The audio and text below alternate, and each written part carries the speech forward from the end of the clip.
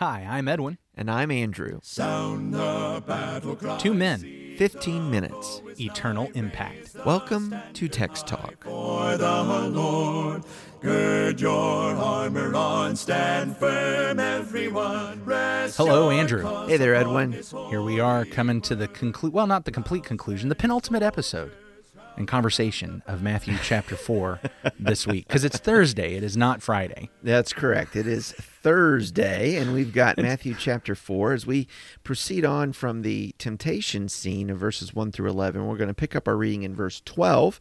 I've got the New King James Version. We're going to read Matthew 4, verses 12 through 22. Now when Jesus heard that John had been put in prison, he departed to Galilee. And leaving Nazareth, he came and dwelt in Capernaum, which is by the sea, in the regions of Zebulun and Naphtali, that it might be fulfilled which was spoken by Isaiah the prophet, saying, The land of Zebulun and the land of Naphtali, by the way of the sea, beyond the Jordan, Galilee of the Gentiles. The people who sat in darkness have seen a great light, and upon those who sat in the region and shadow of death, light has dawned. From that time Jesus began to preach and to say, Repent, for the kingdom of heaven is at hand. And Jesus, walking by the Sea of Galilee, saw two brothers, Simon called Peter, and Andrew his brother, casting a net into the sea, for they were fishermen. Then he said to them, Follow me, and I will make you fishers of men. They immediately left their nets and followed him. Going on from there, he saw two other brothers, James the son of Zebedee, and John his brother, in the boat with Zebedee their father, mending their nets. He called them, and immediately they left the boat and their father and followed him. Somewhere beside the sea. Okay, no, that's not. Somewhere waiting for me. No. The sea is the Sea of Galilee. Yeah. We're being given some geographical markers here. Yeah. Hearkening back to even the allotment of the land, the promised land of Zebulun and Naphtali, but we're up north now. We're in the region of Galilee. Let's go back to Isaiah 9 really quickly. All Really, what I wanted to do was talk about what it means to follow Jesus, but I don't know, something about your reading there really pulled out this fulfillment of prophecy. Maybe it's just because so many of our conversations have been about that. It made me just, while you were reading, jump back to Isaiah 9. But there will be no gloom for her who was in anguish. In the former time he brought into contempt the land of Zebulun and the land of Naphtali. But in the latter time he has made glorious the way of the sea, the land beyond the Jordan, Galilee of the nations. The people who walked in darkness have seen a great light. Those who dwelt in a land of deep darkness, on them a light has shone. That concept of glory was taken away. God held them in contempt, but now has made the way glorious. And what is coming to my mind right now is that picture in Ezekiel of the glory of the Lord leaving the temple, and then Ezekiel promising that the glory of the Lord will return to the temple. But then we get to where the temple is rebuilt by Zerubbabel in the book of Ezra, and there is a complete difference between what happens there and what happened both when the tabernacle was built and set up and when Solomon's temple was set up. You know, when the tabernacle was set up and Solomon's temple was dedicated, the glory of the Lord in the form of that cloud come in so strongly that the priests have to leave and aren't able to minister. But you get to Ezra, and when Zerubbabel builds that temple, the very next, and it's dedicated, the very next verse is, and the priest started doing things. Yeah. It is just a painfully obvious contrast that this thing that Ezekiel talked about the glory of the Lord coming back into the temple, was not fulfilled when the temple was rebuilt. Okay, so now I'm hearing this thing that Matthew says about Jesus as he's walking by the way of the sea, and I go back to Isaiah 9, and it's talking about the glory coming into Zebulun and Naphtali, which really highlights, though we don't see it in Matthew, we see it in Luke. Right. When did the glory of the Lord come back into the temple? When was that fulfilled? It's when Jesus comes, and we have him coming into the temple at his dedication, at his when his parents are offering the sacrifice for him, and of course when he gets circumcised. Of course, we have him going into the true heavenly temple at his crucifixion. tearing up that veil and now able to carry us through. When was that fulfilled? I think we're seeing right here that Jesus is the glory of the Lord. And wherever he is walking, the glory of the Lord is going there and filling that and lighting that up. How amazing is that? Yeah. And that echo of chapter 1, that he is Emmanuel, God with us. God with us. And here we go, seeing that God is coming to his people. This region, which apparently had been outcast and affiliated, I guess, with the nations, something special is going to happen here, and it's Jesus. Jesus, the Son of God, is walking and beginning a Galilean ministry. So he's preaching, right? He's not doing the carpentry work. No. Preaching the message, repent, for the kingdom of heaven is at hand. And as we get into verses 18 and following, we see that he is calling particular men to come and to follow him. Yeah. And to be about a work.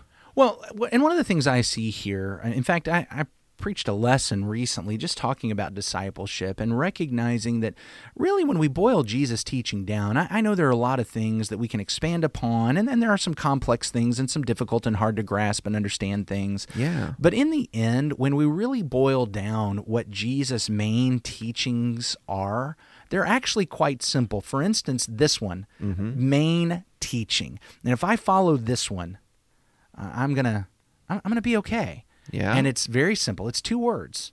Jesus' instruction and call is follow me. Follow me. Go where I go. Do what I do. Be where I am. Say what I say. Yeah. Think what I think. Follow me. Walk with me. Look at what I am doing and do that. Go where I go. Follow me. It's really, it may not always be easy to follow Jesus, but it's actually kind of a simple teaching. Just follow me. Follow me. That's what a disciple is, this follower.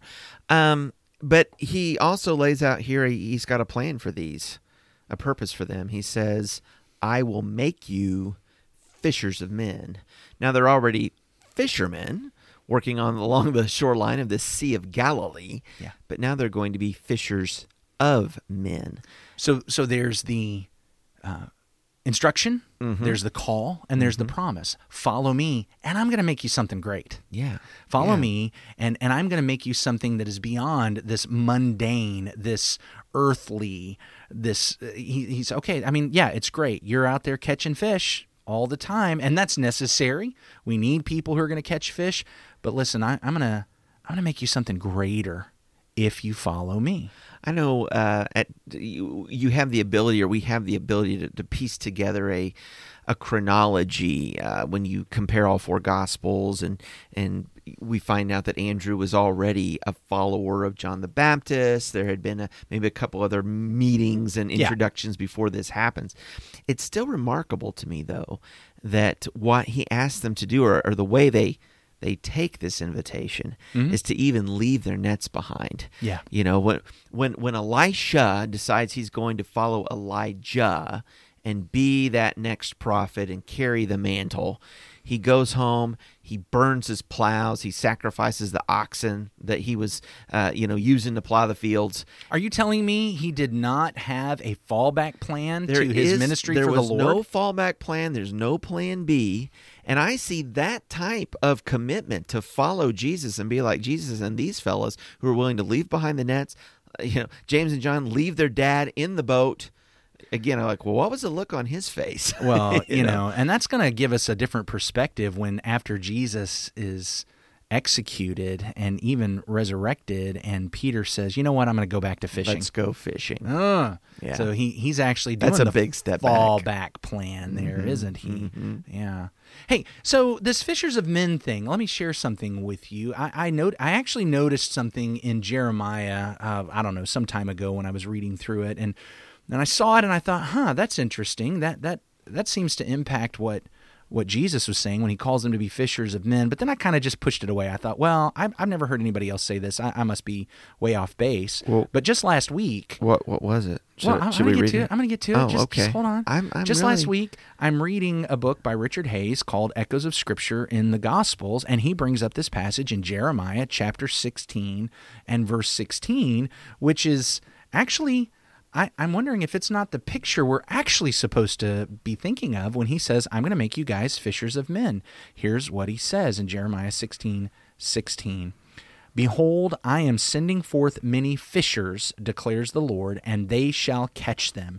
And afterward I will send for many hunters, and they shall hunt them from every mountain and every hill, and out of the clefts of the rock. For my eyes are on all their ways. They are not hidden from me, nor is their iniquity concealed from my eyes. But first I will doubly repay their iniquity and their sin, because they have polluted my land with the carcasses of their detestable idols, and have filled my inheritance with their abominations. So in this context of Jeremiah, you have an idolatrous nation of Judah, and they're going to be taken out of their land to captivity. And there's a part of a restoration being prophesied here, that he is going to call them back. Mm-hmm. But there's also this judgment. Judgment, yeah. Yeah. Let me show you another passage. Okay. Okay, this one is one that I had missed, but Hayes also brings it up and ties it together. So Amos 4, verse 1. Hear this word, you cows of Bashan, who are on the mountain of Samaria, who oppress the poor, who crush the needy, who say to your husbands, bring, that we may drink. The Lord God has sworn by his holiness that, behold, the days are coming upon you when they shall take you away with hooks, even the last of you with fish hooks. And you shall go out through the breaches, each one straight ahead, and you shall be cast out into Harmon, declares the Lord. Well, there it sounds like the fish hooks are clearly judgment. That Clearly. the fishermen are what's the word? Judging. Well, yeah, judging. They're capturing Instruments of judgment. There That's what you I was go. going to say. There you go. So, look, I don't want to remove from this being fishers of men the idea that I know I've commonly had and I've heard preached my whole life, that it's about evangelism and it's about bringing people to Jesus. I don't remove. You know, that's what fish want. Fish want to be caught in a net. Good point. They wake up every day saying, "Man, I hope I get caught today." I hope I get caught today. Yeah, absolutely. So maybe rather than saying I want to replace it, I recognize this is an idiom, and when you have idioms, they don't always line up one for one to things. But maybe we should add in that there's two sides to this fishing. Certainly there's the gathering in to the Lord, but there's also the judgment. In fact, I think Jesus told a parable that actually really highlighted this. I'm flipping over right now to Matthew chapter 13, where we have this great chapter of parables. And in verse 47, again, the kingdom of heaven is like a net that was thrown into the sea and gathered fish of every kind. When it was full, men drew it ashore and sat down and sorted the good into containers, but threw away the bad. So it will be at the close of the age. The angels will come out and separate the evil from the righteous and throw them into the fiery furnace. In that place, there will be weeping and gnashing of teeth. So here's the idea that being the fisherman is not just about converting people to Jesus. Not just bringing them in. It's the fact that, look, we people are being fishers for men when we're proclaiming the gospel, telling people repent, for the kingdom of heaven is at hand. And there's going to be a lot of people that respond to that. There're going to be a lot of people that don't respond to that. Some of our work is just leaving people without excuse. Right. Some of that is there's going to be people who come in, and I've got the air quotes going on, but they're not really coming in, or they come in and then they fizzle out. And at the end of time, there's going to be a separation. And this thing that Jesus says he's going to make out of the apostles is not just, I'm going to turn you into evangelists. Yeah. I'm going to turn you into judges. I'm going to turn you into people that are dividing the world in two, drawing folks in who will be saved from their sins and leaving without excuse those who refuse to respond. Yeah. He says, I'm going to make you something great. This is a bigger picture, I guess, than really I had considered. And I appreciate that. I really appreciate picking up these Old Testament connections of a Jeremiah and of an Amos and saying, I've seen that with Shepherd, right? I've seen the Old Testament teaching about shepherds and the fulfillments in the New Testament. It's really neat to make that connection with fishermen as well. Yeah, yep, absolutely. Thanks for listening today. We've got one more conversation on Matthew chapter 4. We'll get to that tomorrow. Want to invite you to our Facebook group. We'd love for you to review and rate the podcast. We're over on Good Pods now, so you can go there and follow us there and share that and rate and review. We'd love for you to do that. Right now, let's wrap up with a prayer. Holy God, thank you so much for making us fishers of men. And may we, Lord, be those who are gathered in by your net, strengthened and saved, so that in the end, your angels, when they divvy up the world, will draw us into the good containers that we might be to your glory for all time. It's through your Son, Jesus, we pray. Amen. Amen. Thanks for talking about the text with us today. I'm Edwin Crozier, and I'd like to invite you to join the Christians who meet on Livingston Avenue in Lutz, Florida this Sunday for our Bible classes and worship. You can find out more at christiansmeethere.org. Check out our daily written devotional that goes along with today's episode. You can find a link for it in our show notes. Michael Eldridge sang all 4 parts of our theme song. You can get more from him at acapeldridge.com.